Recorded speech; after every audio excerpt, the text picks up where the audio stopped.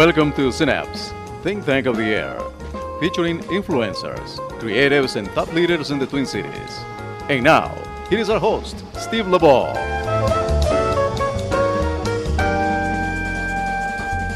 And we're here at Synapse, think tank of the air. We're on a field trip now. We're out in Granite Falls, near there, on the Upper Sioux Community, attending a big conference on thriving together in Minnesota. Talking with one of the guest speakers at the conference, Kevin Lindsey, who is the Human Rights Commissioner for the state of Minnesota. How are you doing this morning? Oh, I'm doing well. I really appreciate the opportunity to be at the conference and speaking with you today. And it's always nice. I've studied about human rights, and one of my big topics, it kind of ties in with, if you've heard Mayor Carter speak, he always talks about the consent of the governed, and pointing to the Declaration of Independence where, the natural rights. And then that's kind of versus the Constitution where it's like they choose which rights will we protect. They don't give you the rights. Everyone thinks the Constitution gives you rights. But it's just, so what's your job as a Human Rights Commissioner? Are you here to recognize everyone's natural rights, or are you here, well, the law says we'll protect these rights? Well, fortunately, we don't have to get into too much of a dissertation concerning natural rights. It's pretty much spelled out for us within the Minnesota statutes. So particularly the Minnesota Human Rights Act. The Commissioner of the Minnesota Human Rights Department is responsible for enforcing the Minnesota Human Rights Act. So we investigating a variety of claims that can be filed. So employment, housing, health, public accommodations, public services. If people feel that they're being discriminated in those areas, they can come to the department. And we really seek to sort of level the playing field. Most people, if they were to go into court and they were to file in state court, for example, in Hennepin or Ramsey County, that would cost you more than $350 to file a complaint. So if you are an individual of limited financial means and you feel that you've been discriminated against, you can come to the Department of Human Rights. We can investigate that matter for you. If you don't have a claim, then we'll explain it to you why you don't have a claim, which I think actually has value in a democracy of people knowing what their rights are. But if we believe that there has been a violation of the law, then we will make a finding, and then we will try to settle that dispute on your behalf, representing and ensuring that your rights and privileges as a person aren't infringed upon. And that's also included within the Act. Beyond the Human Rights Act, well, I should say one other thing within that space. We also ensure for state contractors that they are providing equal employment opportunities and also paying women fairly. And that has been something that the state has been doing now for 50 years. The piece concerning ensuring that women are paid fairly is a recent development. The equal employment piece has been the one that's been for 50 years. That's been since 2014. Minnesota is relatively unique among states in taking on that task and providing an agency such as ourselves. Then we do school bullying. We partner with the Department of Education to provide technical assistance to schools on school bullying. We partner with the Metropolitan Council and the Department of Employment and Economic Development and serve on the Emerging Entrepreneurs Board. We also enforce... What's the Emerging Entrepreneurs, what's the human rights issue there? Well, as Dr. King said, what does it a person if they have these rights, but if they don't have enough money to be able to buy themselves a hamburger and a cup of coffee?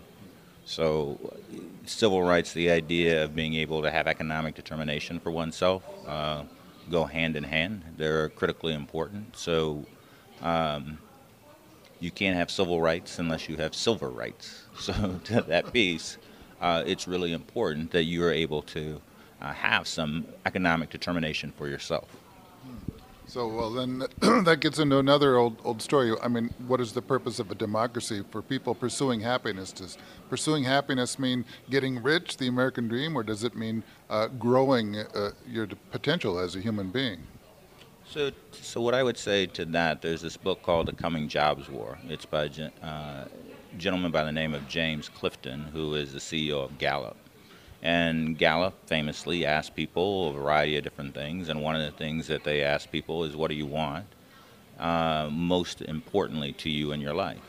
And you might think that most people around the world would answer the question to say, exceedingly rich beyond King Midas, right?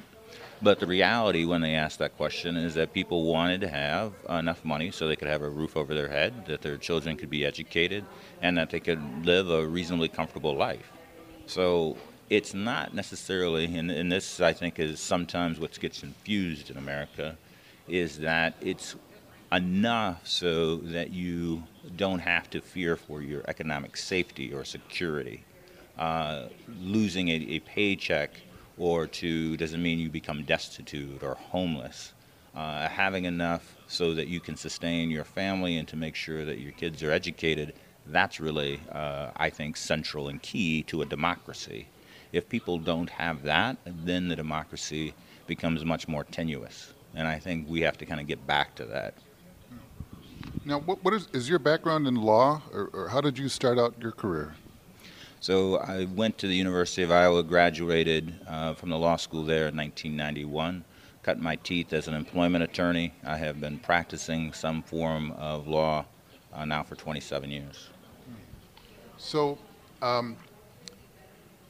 you studied law, and you talk about your job is to enforce the law, but yet, so there's kind of a strict element there, but then there's a soft part of your job too, right? Trying to understand people, the kind of the suffering of people that have had their rights abused. Do you feel any of that? So another one of the duties within the Act is to use education, conference, and conciliation to reduce discrimination, disparate outcomes. So very much I feel part of the job is to inform and to educate and bring people together to ensure that all rights are protected under the law. Those under the Dayton administration primarily have been through executive order. We've really appreciated the trust that the governor has given to the department to serve on a variety of different subcabinets and to assist in various areas. For example, here in the Upper Sioux Community, Governor Dayton signed a tribal consultation order. That executive order directed administrative agencies to have tribal consultation policies with all 11 federally recognized tribes here in Minnesota. Not every state has that. Again, leadership on the state and for Governor Dayton to facilitate conversation and dialogue. Diversity and Inclusion Council, the state being intentional in creating hiring opportunities for people within the state. Coming out of a conference or a summit meeting that he had with leaders in North Minneapolis at that point in time, 2011, the unemployment rate for African Americans was about 26-27%. There had been a report by the Economic Policy Institute which had indicated that the greatest disparities within the nation among metropolitan areas was the Twin Cities. So addressing employment disparities by being intentional in hiring, that was really key. Governor Dayton has taken a lot of steps. He's hired James Burrows to lead the inclusion effort, and there was a discussion about the hiring efforts that he's been able to bring forward with people like Tracy Gibson within MMB, and then Edwin Hudson also within MMB, and then Commissioner Franz within MMB as well. Those have been significant. Driving change concerning economic development for businesses. So we have done a lot more within that space. The efforts like Equity Select, in which commissioners have more discretion to reach out to disadvantaged businesses, that's been really key. So kudos to Assistant Commissioner Alice Roberts Davis for really leading that effort, and then Commissioner Massman within the Department of Administration. They really started to turn the dial in that area. For us, to this piece that you asked about concerning education and outreach, again, for the very first time through this Executive Order Diversity and Inclusion, you have civic engagement. So Nick Core within the Department of Human Rights has been leading the effort to have agencies be intentional to ensure that disenfranchised communities are involved in public policy development making. Over the last 2 years, Nick has provided a host of trainings for all agencies. We have now identified a couple of projects to do a deeper dive on the metrics on how effective those agency efforts are in ensuring civic engagement. And we're really excited about what we're learning, what we're doing in that space. Again, here's an example of Minnesota kind of leading and trying to do more to ensure everybody's rights are protected under the law and everybody truly has a seat at the table. Are there things that you've learned at the Human Rights Commission that you never expected to? Have there been sudden things that have dawned and you said, wow, I didn't realize that before? I think it has reaffirmed for me that there are certain things that you can never take for granted. And the work that we have been doing to try and ensure that people are aware of how the lack of interconnectedness is negatively impacting them, even though they may not necessarily appreciate it. Again, kind of tying it to this conference, our lives are, again, quoting Dr. King, inextricably intertwined, and the failure of that to recognize that something that negatively impacts you also negatively impacts me. And if we don't look at things from a zero-sum game, but we look at something as a shared prosperity, we all benefit from that. Staying that course, continuing to dialogue with people on that, you can't do it enough. And I think for me, that's the lesson that's been kind of reaffirmed in the position I'm in. I was recently watching a show in which Jefferson, the character, the individual who's representing President Thomas Jefferson, had said, quoted something that Jefferson said, sometimes it's very hard to get people to do what's in their own best interest. And I think that that was a wise thing said by the former president. The whole concept of rights, these last few weeks, it's been the people, the immigrants trying to get across the border, or at least to see a judge to ascertain whether they have rights or not, have their rights recognized or not. What do you think about all these things? I mean, you must look around in your job and then look at, what rights people have on a national level too. So there is, we have been looking at the issue. Again, our responsibilities and to ensure Minnesota law is properly enforced. Issues that arise under federal law, those are going to be handled by federal agencies and the federal courts. That being said, however, I appreciate the presentation by the demographer, Susan Brower, here at the conference talking about Minnesota gains and has benefited by immigration. And when we become stronger as a state, there is going to be an impending labor shortage. One of the ways in which we can deal with that is to be welcoming to immigrants. Across the globe, when we're talking about competing, and make no mistake, Minnesota has been successful because it's been able to leverage the talent of its people. We are the 16th largest metropolitan area in the United States, but if you compare us GDP-wise, we're the 13th largest. So if we're a boxer, we're boxing ahead of our weight class. But we only continue to do that and to outperform cities that are bigger than us if we leverage the talent of our people. And we have to be still a magnet for new people, new ideas, new innovation. So it's critically important that we get that issue right. So if we want more immigrants, but can we get them? Well, we can. I think that we need to be more welcoming. Obviously, there's going to be a challenge concerning the travel ban. There's going to be a challenge concerning the way in which Congress is moving, the pace upon which they're moving on immigration reform. But I think we have to continue to stay the course. I think it's really incumbent upon all of us to raise our voices. America is about an ideal. It is not about one or two individuals. And we keep that in mind, I think ultimately we will prevail. What about the Canadian border? Minnesota, two of its largest trading partners are Canada and Mexico. The ambassador of Canada is having an event here in the very near future to kind of secure that relationship with Minnesota. I can't speak for the president concerning the back and forth with Prime Minister Trudeau, but I think most of us realize how important Canada and Mexico are and that they are valuable trading partners. And we, again, if we're the 13th largest GDP metropolitan area, we're not just selling goods within Minnesota, we're selling it all throughout the world. So we want to have valuable trading partnerships with everyone. Now, I have to compliment you on your poise and your intellect, and I'm just wondering, are politics in your future? You've been around it? Do you want to jump into it? Well, right now I am focused in on completing the term with the governor. There is work that we're doing on suspensions and expulsions.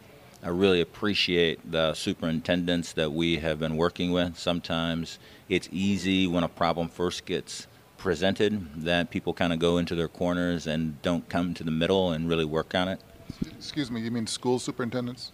Correct. So when we looked at data concerning suspensions and expulsions within the state of Minnesota, we found that there were significant disparities as to who was being suspended.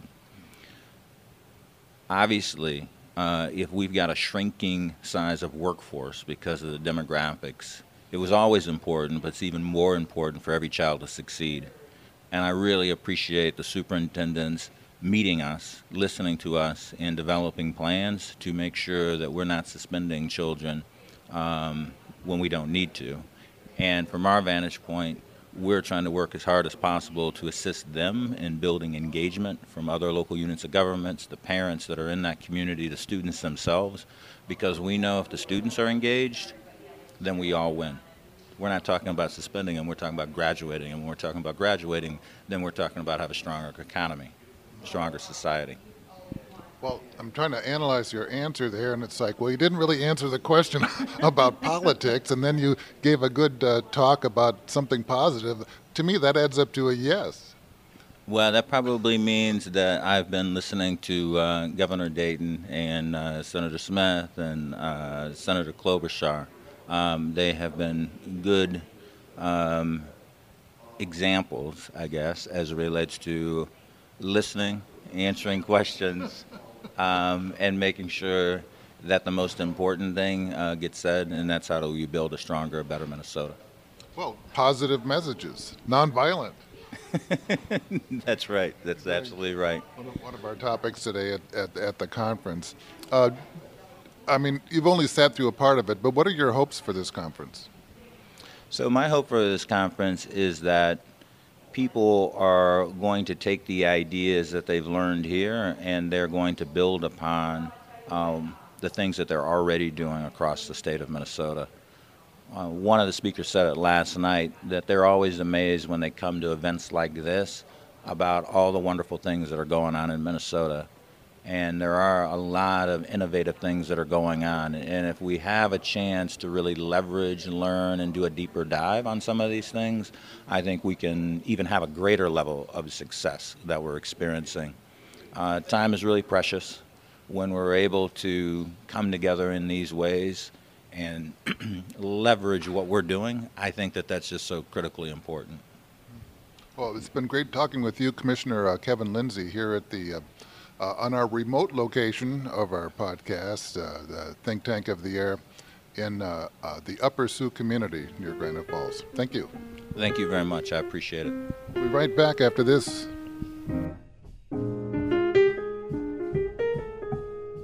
Synapse, Think Tank of the Air. We'll be back in a moment.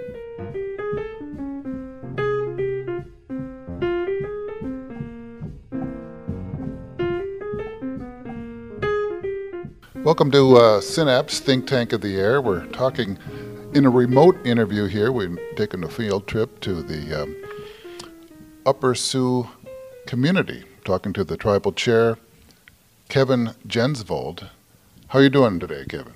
Very fine. Thank you for having me there, Mr. LeBeau.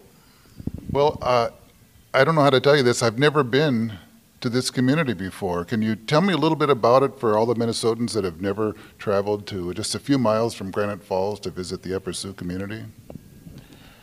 We are approximately 120 miles west of the metropolitan area. Our reservation, approximately 1,800 acres, approximate 500 tribal members. We've been in existence since before the state of Minnesota was created. We lived in this Minnesota River Valley for 10,000 years. Minnesota itself was a Dakota word, and the United States acknowledged us in 1934. Wow, it seems like it's turned all the way upside down. I mean, you have Minnesota took your name. How do you feel about that? Is it like you're sharing or like they took it? I believe it's an acknowledgement of the pre-existing conditions that the immigrants found when they came here and on their migration westward across our nation. And from our perspective, what else would our homeland be called but Minnesota? Yellow Medicine County, where we live in, is reflective of the band of people, our Dakota people. Pajuta, Sikapi, Makoche, Oyate is the people of the land where they dig the yellow medicine. So it's very appropriate, to at least reflect on our history and our attachment to this land, and it's acknowledged by, the immigrants who created Minnesota, the state. The Minnesota, the state, as opposed to Minnesota, the word. Now, it's such a small reservation. How do you maintain a sense of cultural continuity in the midst of in this big ocean of probably Minnesota farmers? Well, I guess one of the ways we do that is we acknowledge the Mitakio Owasi. We're all related from our ancestors to those people here in the present, to our children yet to be born. From the Upper Sioux perspective, when we I'll say, reclaimed our rightful homeland after the 1862 conflict, is that there were 13 family members who resided on the reservation proper and 2 other small villages near here. And I suppose back in that time you have to understand that it took many people working together to maintain, the village, if you will, and the cooperative spirit that everybody gets ahead. And so there was no isolation the way that it is today, and that's our greatest asset, is that we are still identify back to those 2 villages and those 13 families that created our home. And it strengthens our bond together that, unlike anywhere else in the world, if I buy a home, I don't like my neighbor, I can, simply sell my home and go somewhere else. But our home has been defined by our Creator, and our family's been defined by the sacredness as well. So, as much as we have differences and difficulties, we all understand that this is our home and we are all related, Mitaki Owasi. So how do you get along with your Granite Falls neighbors? Again, almost 54 years of age, at least 50 years of that time I've spent in or near Granite Falls or on the reservation. And again, in that time, society has changed to be more acceptable to differences, but I can say as a youngster that as much as I might not have understood or comprehended my surroundings, that there were racism was evident. But today, like I said, I have the greatest hope that as moving forward, our children, I'm talking all children, will move past those differences in color and things like that separate us. I talked earlier today about creating circles rather than drawing lines in the sand that separate us. And like I said, as far as history goes, it just sits there for what it is. But for me to move forward and be effective as in my commitment, in my role to the Yellow Medicine people, I have to also look forward to see the potential in what's going to be. But from where I come from, we do consider Granite Falls our hometown, regardless of how it came to be. I mean, we've been here forever, long before the town was ever created. So, I mean, it is just what it is. I'm just imagining all the different roles you play as a tribal chair. I mean, here we have we're sitting in a casino, so you're kind of a business owner or manager, and then you deal with all the people that come in, so you're kind of a diplomat, and then you are also kind of a teacher because people don't know much about Indian culture unless they've investigated it pretty thoroughly. You do a lot of things. How do you balance how do you balance your act? Well, I guess first thing, Mr. LeBeau, as far as businesses, you use that term that would imply that it is a ownership role. As a sovereign nation, we engage in enterprises any other government would do, so we consider our casino an enterprise of the Upper Sioux community, which then allows us to provide for our public services to our tribal members, our health insurances, and our infrastructure needs. So from that perspective, it is not a business, it is an enterprise of our sovereign government. And as far as a diplomat, I've been honored for going on my 14th year now to be serving my people, and I do the best I can to represent us in the best possible way I can, and to speak as carefully as possible to ensure that I make no missteps and that I protect the people who have compelled me to stand for them. As far as being a teacher, I would believe I'm more of a student. Each of us has many things to learn, and part of our cultural teachings, though, is we pass on our knowledge to each other to ensure and strengthen our people, our children, and those coming after us. And one of the things, though, it is we are secretive at times, but again, that's probably a defense mechanism from all the historical things that have been taken from us or prevented us from moving forward, and we need to protect certain things to ensure the survival of our culture, the sacred teachings and ceremonies and such that were outlawed until the mid-1970s. We can now, openly, teach our children and openly practice as well.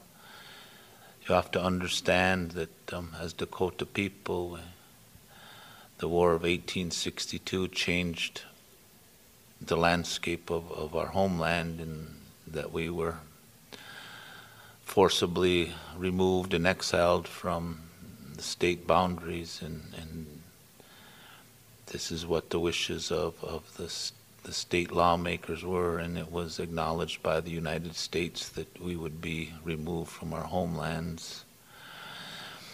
But one of the fallacies and one of the probably misconceptions was that somehow by saying we had to be gone, that we were gone, is to me is not plausible. Because somebody says something doesn't make it a reality, and so this has always been our home, regardless of what the immigrant has said. And understand, I'm talking from my mother's perspective. My mother's lineage is of the Dakota Nation. My father is an immigrant from Norway, so I also know a bit about that, so I want to acknowledge that as well. But we've, like I said, we've had a difficult time in the historical perspective that we've had to live and to overcome all of these difficulties. But we are also proud of our home and what we've been able to protect and what we've been able to keep for our children's future as well, regardless of the many difficulties and punishments imposed upon us over the last 100 years. You mentioned hardships. With the recent problems at our southern border with the government taking children of immigrants, a lot of people brought up, well, that's kind of an American thing. We took children from the African slaves. We took the children from Indian families to send them to schools to basically steal their culture out of them. Did that happen with your people here? Absolutely. The boarding school scenario is a very sinister fact of life that exists within the families of the Upper Sioux community, imposed upon us by a government that wished to exterminate the Indian. It is in their records and it is in testimonies in Senates and House of Representatives that it was their wishes to remove the Indian and to make a better human being. You know, we were never considered on a level of even humanness. So if we want to talk about, you know, things away from here, we also have to look at our own issues that come before. So it isn't surprising that the same tactics are being used. But again, if you look at the tactics imposed upon our Dakota people, you will find very similar to the genocidal issues that were inflicted upon another race of people across an ocean that was acknowledged by the Geneva Convention, as far as removing children from their parents, removing the men from the women, from committing biological and chemical warfares, from taking language and cultures away from people and segregating them and killing them because of their race. All of those things apply to the native populations of this wonderful Turtle Island. Well, here at the Thriving by Design conference that I've attended here the last couple of days, you welcomed the group in speaking Dakota. So how did you learn Dakota? Did you learn it from your ancestors? Probably everybody has a spirit, and that spirit compels them. Unfortunately, I don't know my language. Again, one of those things that were taken from my mother's people was the language in order to create a better American. My mother was a First Nation speaker, so I learned many things from her, but the conversation wasn't such that it was my first language, nor is it my second language. But we've identified that in order for us to continue to move forward, we need to keep our language safe and sacred. When I was first elected, I believe there was 14 first language speakers of the Minnesota Dakota dialect. Now there are 3. So, but we do our best with tribal programming as well as in the school district in Granite Falls to help revitalize our language through those speakers that we've had over the last several years that I've been here. And there was a man who helped to recover the Blackfeet language. I believe his name was Kip. His last name was Kip. What he told when their language was gone, what he was told was learn 1 word a day. I hope I'm recalling this correctly, the story as it was told to me, but this is how they started to bring their language back. And so I try to do that the best I can. I have teachers from those people who are still here. I try to ask them how to say certain phrases. I learn from written books by Lewis or Riggs and whoever the other one was. So we have written documentation. That was our problem, was we don't have a written language, so everything is passed on orally, and that is one of the threats to our language. So we have to be creative in how we, I'll say, document that. You know, nowadays, even like we're sitting here today, we have technology that allows for something to be stored forever, and we use as much, you know, technology as we can to help encourage our young people and old people such as myself to continue to learn what we can.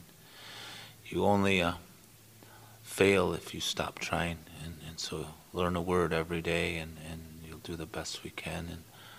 And like I said, I've acquired certain, I'll say minimal capacity to at least express some welcomes, some acknowledgments, some concepts as to, through my mother's native language, the sacred language of the Dakota people. Well, it's kind of befitting that a different nation would have a different language, but I think most Americans don't quite understand the concept of an Indian nation as a sovereign nation that deals with the federal government. Do you do a lot of educating in that respect? It seems to be one of the most difficult and frustrating aspects of what I've done on behalf of our people over the last 13, 14 years is that it is very prevalent. We are considered novelties, and even lawmakers and decision makers and difference makers have a hard time understanding the simple constitutional acknowledgement of treaty nations and the rights to exist as they have and to conduct their lives as they have.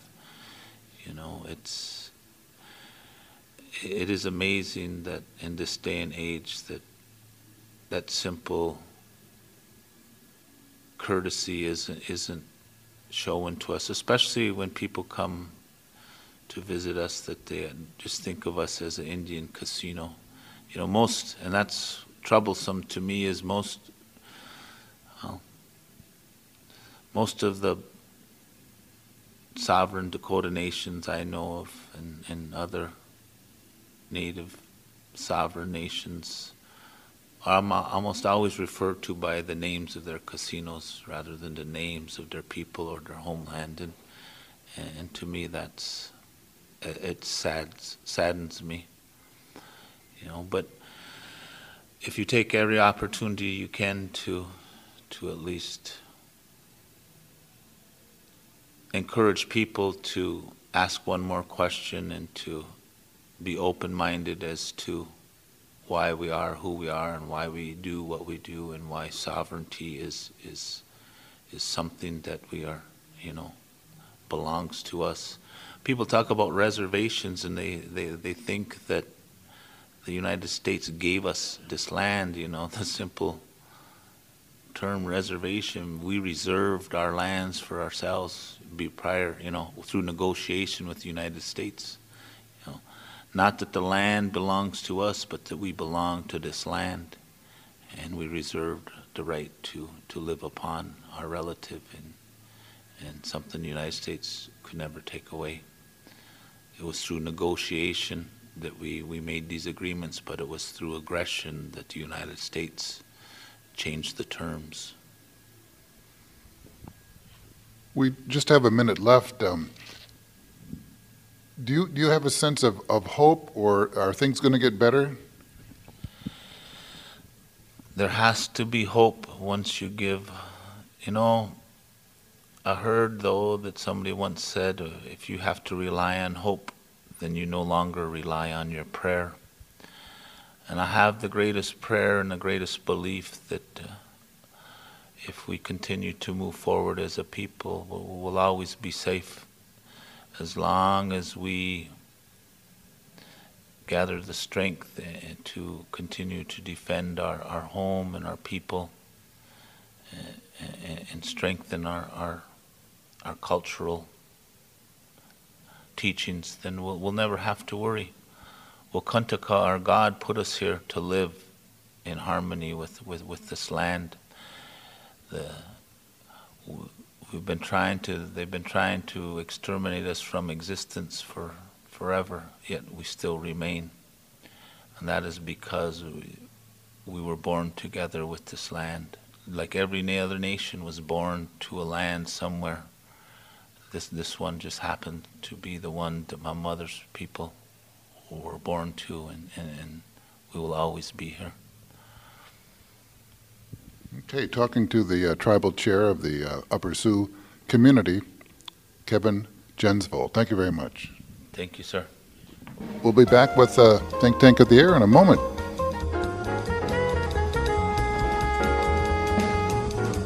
Synapse, Think Tank of the Air. We'll be back in a moment.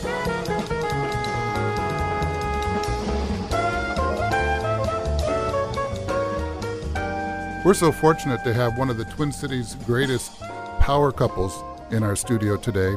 And we're unfortunate that they're leaving town in a matter of days. We have with us Toki Wright and Brittany Wright, a.k.a. Brittany Lynch, Miss Britt, but now Brittany Wright. Yes. Well, congratulations on your recent wedding. Thank you very much. Thank you. My invitation must have been stuck in the mailbox or something. Yes, everyone's did. It was just our parents. Just your parents. So you decided to elope? Is that what they call it? Yes. Now, why was that? Well, we decided that it was most important for us to have some completion and to really dedicate ourselves to each other and make sure that we were as solid as possible before we made our transition out of town. You know, we've both lived here for the majority, if not almost all of our lives. And it's just us making a promise to each other and making a promise to our loved ones that, you know, we're going to stick to each other and take care of business. Mm-hmm.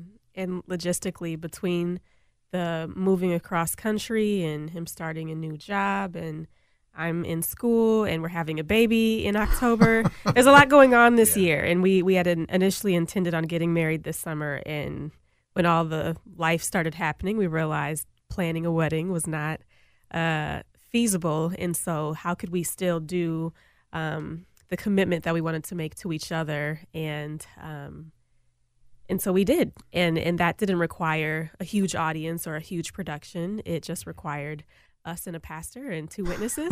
And that's what we had. And then we'll have a larger celebration next summer. Well, actually, I think that bodes well for the longevity of your marriage, because I have a theory that the more time and effort you put into the pre-marriage activities, such as shopping for shoes and all these things and matching dresses, the more likely you are to be divorced. So because I think you put your effort in the right thing, get married, be serious to each other, and then go on from there. Yes. So, and I'm serious when I say you two are a power couple, because you both do so many things. If I went through your resume, that would take up our entire time here. Thank you. But are you both from Minneapolis? I'm from St. Paul. St. Paul? Okay, well, that's better because I'm from St. Paul. Yeah. So, okay, well, now it's even more challenging. How did someone from St. Paul ever get hooked up to a guy in Minneapolis? It's fate. We were both doing similar work, but on different planes. I myself as an artist, and her doing organizing at the University of Minnesota and bringing me in for a conference. And I performed at a conference, and we met years ago, and we just we were in communication with each other, and then we fell out of communication with each other for years. And then she ended up becoming my daughter's teacher in second grade. Yeah. So then we didn't see each other again for a long period of time. And then we were both in Africa, in different parts of Africa at the same time. She was doing a study abroad program, and I was doing some diplomacy work with young artists in Sierra Leone.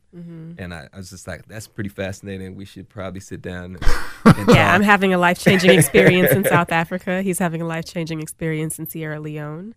And we're like, we should probably debrief this when we get back to Minnesota. I feel like we're having different experiences, but similar at the same time. And that debriefing ended up being like our first date.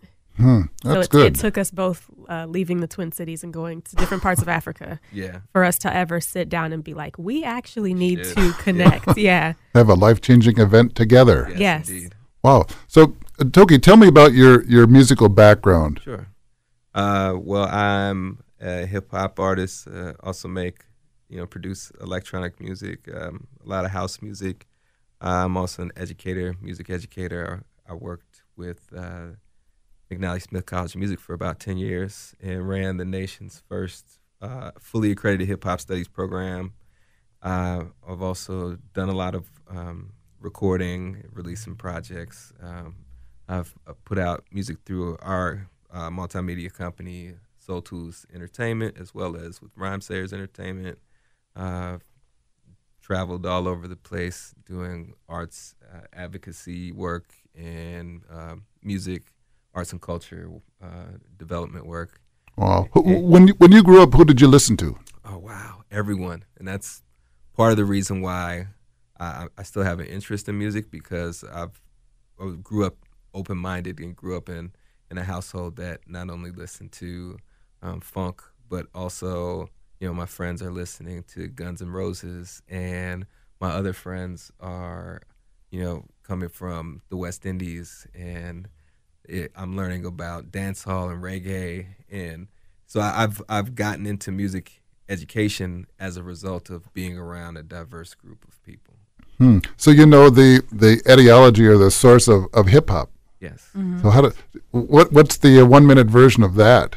I mean, well, there's multiple theories, but the two theories that kind of prevail the most are that music that has come through Jamaica and through the sound system culture, where people would sound clash and have big stacks of records or big stacks of speakers from across from each other, would battle to see who had the loudest system and who could, And I think I've heard that done at the beach sometimes. And people would kind of dance and respond to it. And what people would start to do is toast and speak over the music. And the toasting became more and more complex. And then when Kool Herc, a DJ from Jamaica, came to the South Bronx, he brought with a lot of the turntable styles of looping records together. And all of these multiple cultures are developing at the same time. So you have graffiti culture, which is developing on its own. You have break dancing or street dancing that's developing in its own spaces. You have this toasting, battling, emceeing culture that's competing with each other. And you have DJ culture, which is just kind of the brainchild, the person that's bringing the events together, the person that's controlling the large mass of the crowd. So that mixed in with spirituality, with local politics, with violence in neighborhood and in community. There's just a multitude of things that intersect with hip hop, and hip hop impacts as well. And it's just, hip hop is more so a collaboration of a multitude of genres of music, as well as styles and conversations that exist mostly in the African American community and the Puerto Rican and Latino community, Latinx community in the South Bronx, and has expanded around the world to include, like, what is the youth culture, what is the youth fashion, what is the youth style or sound of dress, of hairstyle. It's just like a youthful, not only a genre, but it has cultural. Well, it sounds like a sound heard around the world and mainly to youth ears. Yes. Mm-hmm. Wow. Well, and Brittany, it's also growing up now. Right. Our favorite hip hop artists who were there at the inception of hip hop are getting older, and we're seeing them age and reach new ages that they haven't reached. And so hip hop is also evolving in the sense that some of our favorite early hip hop artists are continuing to make music, and they're talking about things that they've never talked about before, because now they have kids or grandkids or, so hip hop is also evolving in that way. How did you get involved in your work as, well, let's see, you do radio, but you're also kind of a producer, impresario. Yes. So, for me, I grew up in the performing arts, and so that was my foundation. I was obsessed with music, trained to be what they call a triple threat. So you have to dance, you have to sing, you have to act, and be ready to do all three, or to pull either one out of the arsenal at any time. And so, did you go to like an arts high school? Not an arts high school, but I went to the Lundstrom Center for Performing Arts. And so, regardless of where I was taking my schooling academically, after school and on weekends was dedicated to the arts. It was dedicated to showcases, into training, and they, unlike most youth-driven arts programs, are not just giving you classes to learn some skills and to do some cute recitals. They are very serious about preparing you for the business as an artist. And so that was my foundation. And when I got to college, I got to explore it in a different way, where I finally took poetry outside of my bedroom and outside of my notebooks and started performing. And the conference that Toki and I met at, I was working behind the scenes at the conference and helping put on the concerts, and just continuing to put myself in spaces where art was being produced allowed me, even though my degree is in sociology, I was also getting my degree in music business, just, on the side, through anytime someone would let me be in the room, I would. and I'd volunteer or I'd intern or I'd just stay up all night and Google and research. And so I started learning how people can exist in these professional art spaces outside of Broadway, which is kind of like my frame of reference as a child, and outside of Hollywood, which was just far away for a St. Paul girl. And it allowed me to start to see like, oh, this exists over here, and this is happening in the Twin Cities, and this exists over here. And I can combine all of those different interests and all of those different visions I had for artistic expression and merge them all together. I don't think you're ever bored, are you? Never. Never bored. Never. There's too much opportunity, and I have too many goals and dreams to ever allow myself to not be chasing them. I can be resting, and I can be doing recreational activities, but never bored. No, you got to get your energy up for your next big bash of activity. Yes. So, do you two work together? Are you co-business owners? Mm-hmm. Yep. In Soul Tunes or Yep, Soul Tools? Yep, Soul Tools Entertainment. And Britt also has a company called Visions Merging, where she does a lot of consulting and other work. On the entertainment front, Soul Tools it focuses on media, so developing film, designing flyers and posters and other graphic design, but releasing records, albums, projects. We have a radio program on KFAI, which has happened every Saturday for the last 5 years. We've done some television. Britt has done some television with SPNN. So we kind of dabble in a lot of different areas of media, thinking of the future of communication and how you have to have intersections between all of those forms of media to really interact with people. If I am going to write a traditional article that would exist in the paper, it also needs to be available online so that I can read it. And maybe that for it to actually have an impact, that story from that article needs to also have some visual element in a short form video or something. And so we help people develop those kinds of ideas for their businesses and or for their events. So we might make a video production flyer for someone for their next event. So we just kind of dabble in a lot of different things. How do you coordinate? Is one of you a boss? Who's the CEO? She's the boss. It's good to say that up front. She's the boss. Now that we're married, I think that's a good cue to take. But no, in all seriousness, it just kind of depends on what the project is. There are things that I'm presented with, and I'll bring him on board when it makes sense. And there are things that he's working on that he'll bring me on board when it makes sense. And then there are things that we do separately. And so it depends. Sometimes one of us is the boss, and sometimes we're each other's teammate. Yeah, and then we've had to learn through kind of trials and tribulations to figure out what are the best practices. Because me, I might have been a little more stubborn in certain areas, or because you're a man, right? Exactly. Or I might have been too open and not spoken my truth and said, well, I'd rather do things this way. So over the years, we've either agreed or butted heads on things, but we've gotten to a place where we understand this is an area where that is yours and that I need to leave alone, and this is an area that we work on collaboratively, and we do our best to not get offended by that. But in the spaces where we work together well. In the spaces that we work apart, we work apart well. So we've got some synergy and some rhythm. Yep. At this point. Yeah, it's not for everyone. We don't recommend it for everyone, but we found a way to make it work. Yeah, and if you do want to work with your partner, it is going to take some time to learn that dynamic, and when you are business partners and when you're just partners at home. Wow, double partners. We're talking here with Toki Wright and Brittany Wright.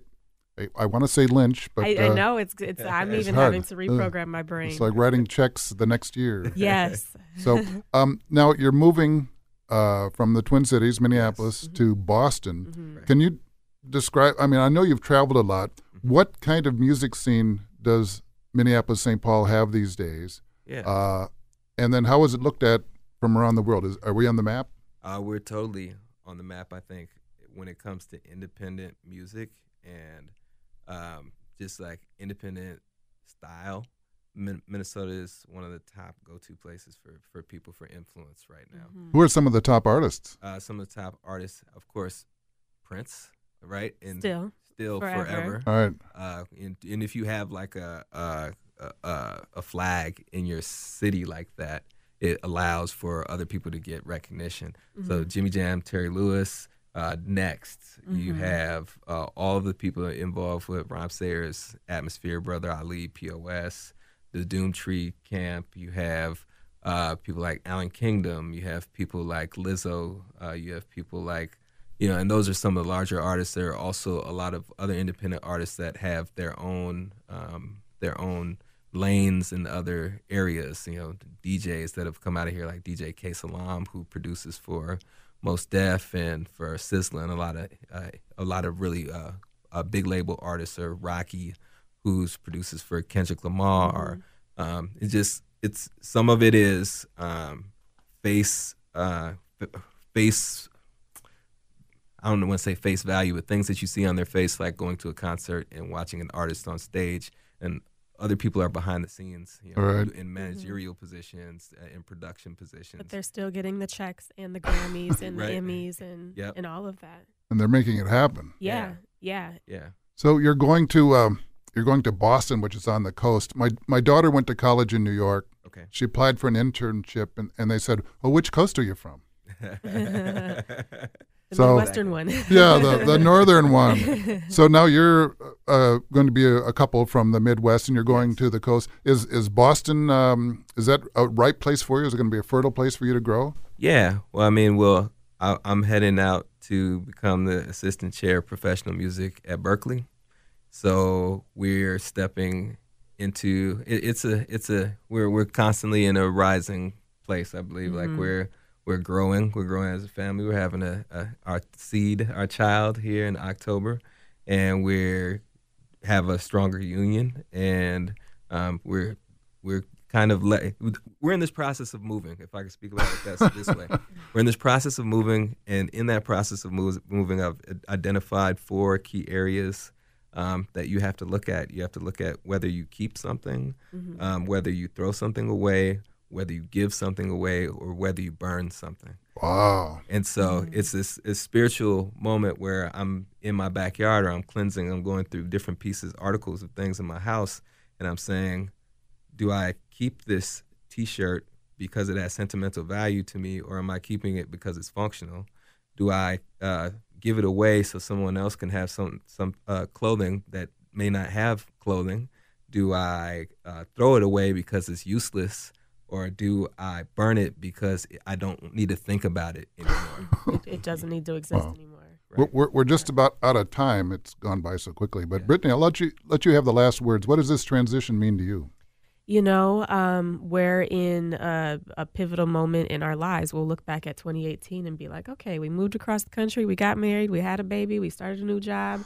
What were we thinking? And also, how brave of us to believe that much in ourselves. This is, for us, not discontinuing any of our work here in the Twin Cities, but it's expanding it to provide national resources back to the Twin Cities, and to expose the Boston and East Coast to what the Twin Cities has to offer. And so for us, it's really taking our artistry as well as our family to a new level. So we're excited about that. Okay, I have one final question, just a one-word answer. Will you be visiting frequently?